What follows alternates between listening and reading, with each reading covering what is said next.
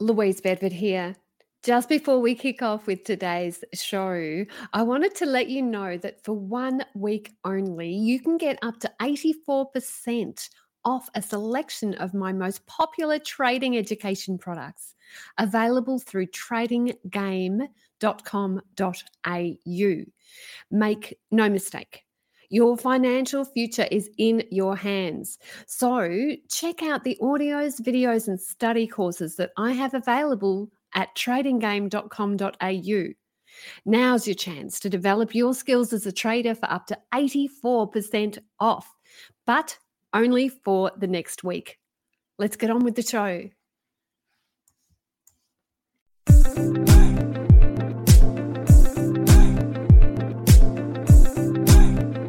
Hello and welcome to Talking Trading. I'm Caroline Stephen.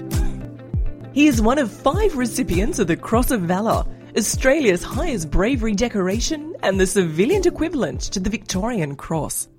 It's awarded to people who have risked their own lives to save others. Alan Sparks was a policeman in the New South Wales Force for over 20 years. His rescue of a young boy swept 600 metres down a stormwater drain turned him into a national hero. But Alan's bravery came at a cost. Years of police work took their toll, and after seeing 2 of his police comrades shot down in a night raid, and after rescuing Jai Galloway from the stormwater drain, he spiralled into post-traumatic stress disorder, depression, and the depths of suicide. Alan's memoir, The Cost of Bravery, is his journey in the police force and how he rebuilt his mind, body and soul and started a new course in life that has seen him fulfill his deepest dreams and given back his sense of self-worth. His story has been told on 60 Minutes, A Current Affair and all major national radio stations. I saw Alan speak at the Happiness and Its Causes conference at Luna Park a couple of months ago. When he told his story on stage, there wasn't a dry eye in the house, and consequently, I approached Alan for an interview where we spent a morning together. In Alan, I saw true greatness, a man who had overcome his demons and now works to help others do the same. In this cafe conversation, here is Alan Sparks' story.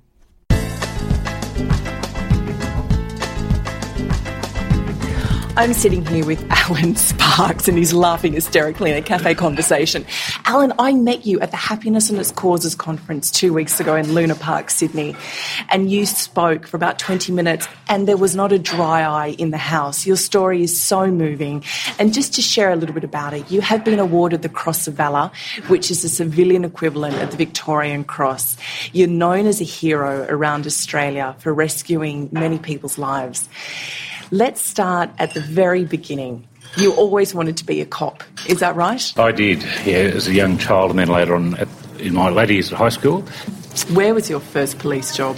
Darlinghurst Police Station in the crime capital of Sydney. As a young 19-year-old green, very naive boy from the bush, walking the streets of Darlinghurst and King's Cross. Now, after a while, you moved up to Coffs Harbour, where at Crescent Head there was a night raid that made an impact on you for the rest of your life. Would you like to tell us what happened that night? Yeah, there's 2 police officers who were working at Kempsey Police Station were called out to Crescent Head to a domestic dispute. A lady had rung up and said that her ex-boyfriend had graffitied her van and had threatened to kill her. And the 2 police officers, Bob Spears and Pete Addison, they drove out to Crescent Head, pulled up at this guy's driveway to speak to him, and he was there waiting for them, dressed in camouflage gear and had a high-powered rifle. And a gunfight took place, and Bob was shot and killed. And you saw that? No, I didn't actually see that. But you saw him lying on the road? Yeah, sometime later. And Pete Addison, who's a good mate of mine, Pete tried to get help for Bob, broke into a home to try to get to a telephone, and unfortunately there was a miscommunication and he believed that there's no phone in the home. And he went outside and the gunman stalked him down and shot and killed Pete as well.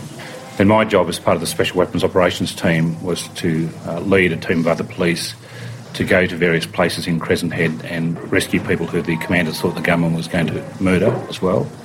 So it took a few hours to get that done, and then the guys from Sydney came up, the state protection guys from Sydney, and the gunman's home was assaulted and was found to have taken his own life.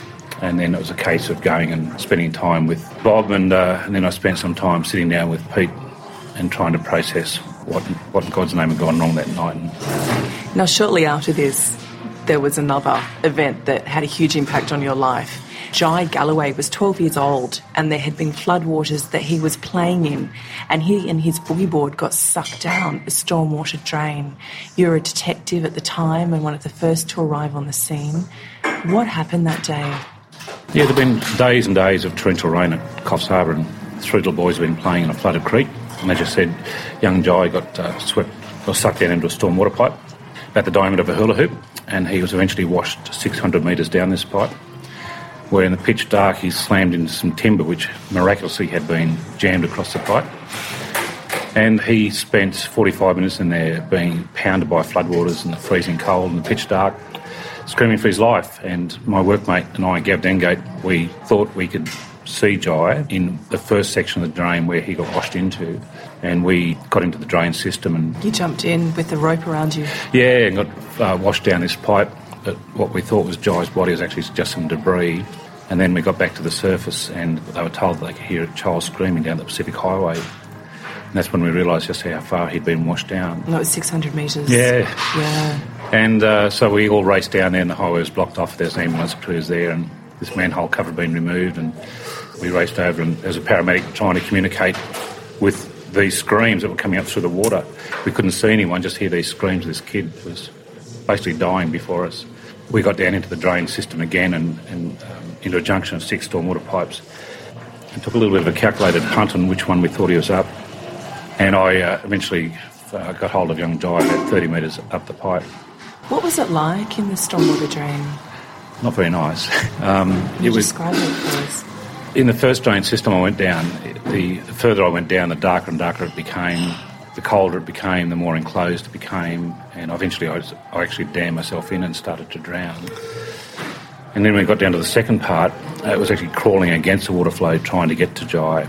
And there was this just morbid fear that I wasn't going to get to him in time, that he was going to get, either it was going to rain again, we'd all drown, or he'd get washed away. So trying to claw my way up a stormwater pipe that was full of mud and sludge and all sorts of things I don't want to even think about.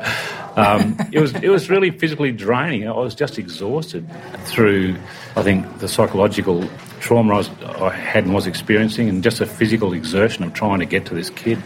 And then you saw his face, his little white face in the torchlight. Yeah, and then it was like, oh, please don't let him get washed away now. But I was able to convince him to let go of the pipe, and he got washed down into my arms. And I will never forget that feeling of actually having him and thinking, my goodness me, after all this time and all this effort, we have this child, we have actually saved him. And then sort of pushed him in front of me and got him down to Michael Marr, the paramedic, and there's some beautiful footage captured by the TV crews of this little boy being lifted up out of this manhole, and it's just the most emotive thing I think I've ever seen, and it still makes tears well off my eyes when I actually see it, to see this little kid come up out of the drain. So Jai was rescued and you went home in the car, and when you were going home you started to cry uncontrollably. Yeah, what happened? We were being driven back to work, and I started to break down in the car, and I realised now it was just because of all the emotions of that day and pent-up emotions from Crescent Head. I realised now I was actually suffering from PTSD. And when I got back to the police station, I got into the crime scene unit. I wanted to have a shower because I just felt so filthy. And it didn't look real good. And I was in the shower, and I just collapsed in the shower and just curled up in the fetal position, just sobbing my eyes out.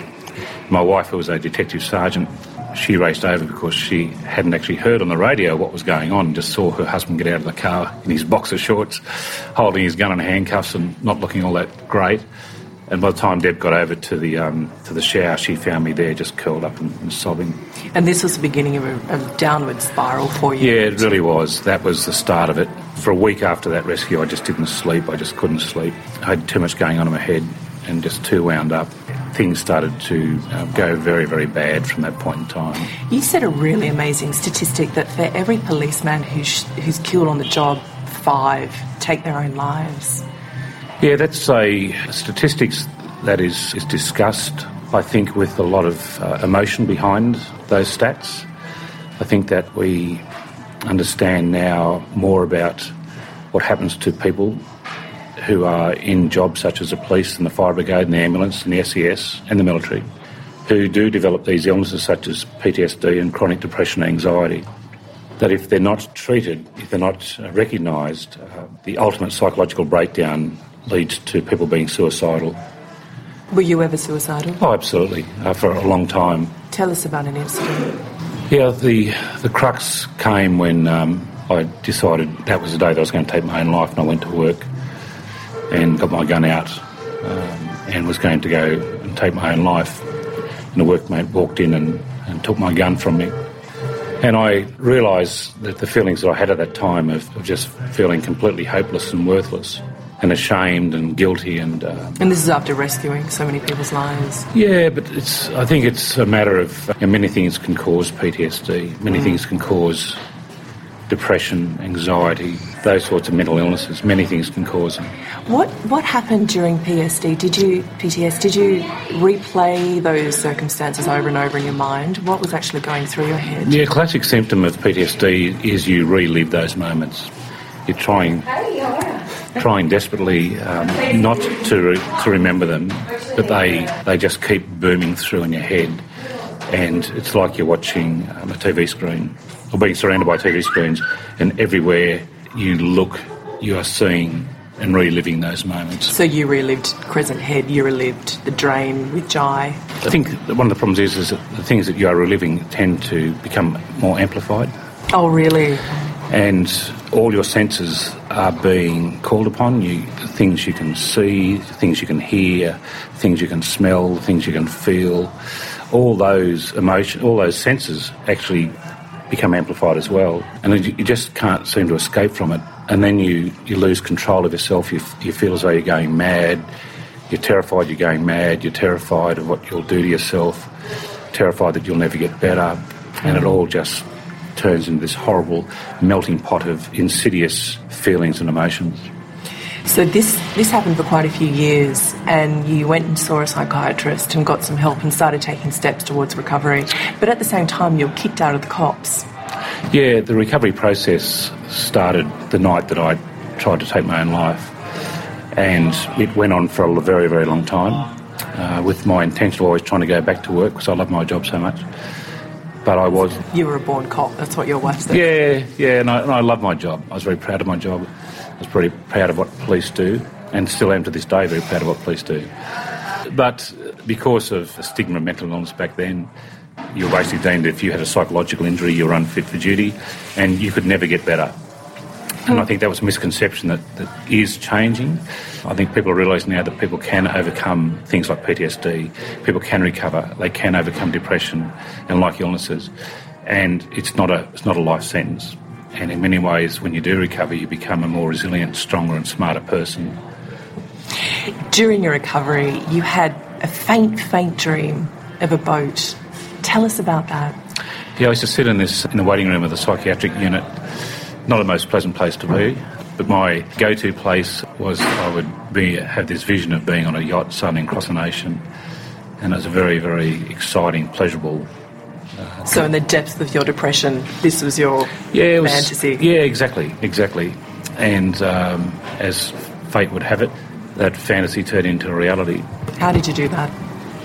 Well, first of all, I had to convince my wife that it was a really smart idea to go and buy a boat halfway around the world and go and sail it.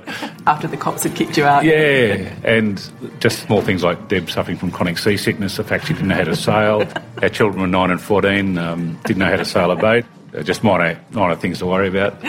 So we went to England in 2009 and bought a yacht, and then spent the next 19 months sailing her 16,000 nautical miles back home to Australia. And this was a journey of recovery for you? Yeah, it was. Yeah. Was there a moment when you were sailing across the Atlantic and Pacific Oceans where you actually remember casting off your demons? Very, very clearly, Carolyn. It was in May 2010, and we'd set sail from the Galapagos Islands a few days beforehand. We were about a third of the way through a 3,000-mile passage across the Pacific. And there was one particular morning where I'd been on watch and everybody else was down below asleep. And I'd been following the full moon. She was sort of sitting down in front of me. and the sun was rising in the back, and it was like I had transformed from the psych unit to this very moment where my boat was sailing so beautifully. The seas were in such a lovely, relaxed, flowing state. The boat couldn't have been sailing better. And it was like looking to the back and saying, it's time to throw everything over the back of the boat, cast away all the evils and all the troubles and traumas, and just cleanse my soul and get rid of them. And then look to the front of the boat saying, there's my future, there's my new life ahead of me. And I captured that little moment on my little digital camera that I had, and I play that video so regularly because it just means so much to me. Did your feelings of self-worth start to come back during this time sailing? They developed continuously. When we left England, the further we sailed, the more my worth increased. But that particular morning, at that stage of my life, my sense of worth was never greater, never stronger. And do you think that's what's made you recover from post-traumatic stress? Oh, absolutely. A lot of hard work, the unending and undying support of my wife and my children have been instrumental in my recovery. The support from friends who understand what I went through were all elements that helped. The psychiatric care that I received, the medication that I was on. You can't just say it's one thing. I think that a person's recovery from a psychological injury such as PTSD and depression, there are many factors that you need to have in place to allow you to have that recovery. And they are things that you will be eternally grateful for. From this interview, what's the message you would like people to take away? Because for me, what I take away from your story is to go and do what it is you really want to do. If you want to sail a boat, go and make that reality.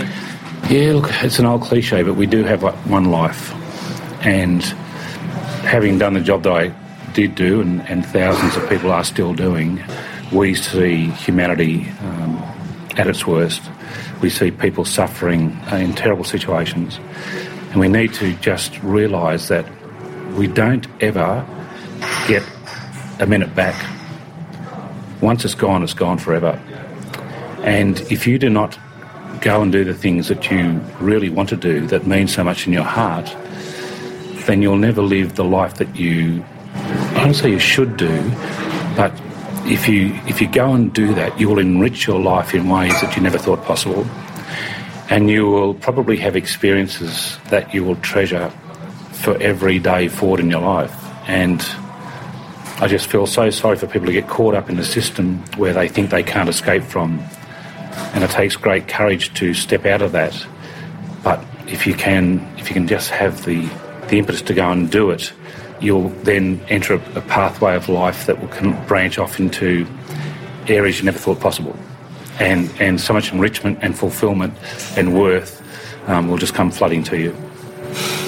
So you rescued many people's lives, and in being a hero, it came at a cost to yourself, and you struggled and worked really hard to regain your sense of self. Are you grateful for everything that's happened?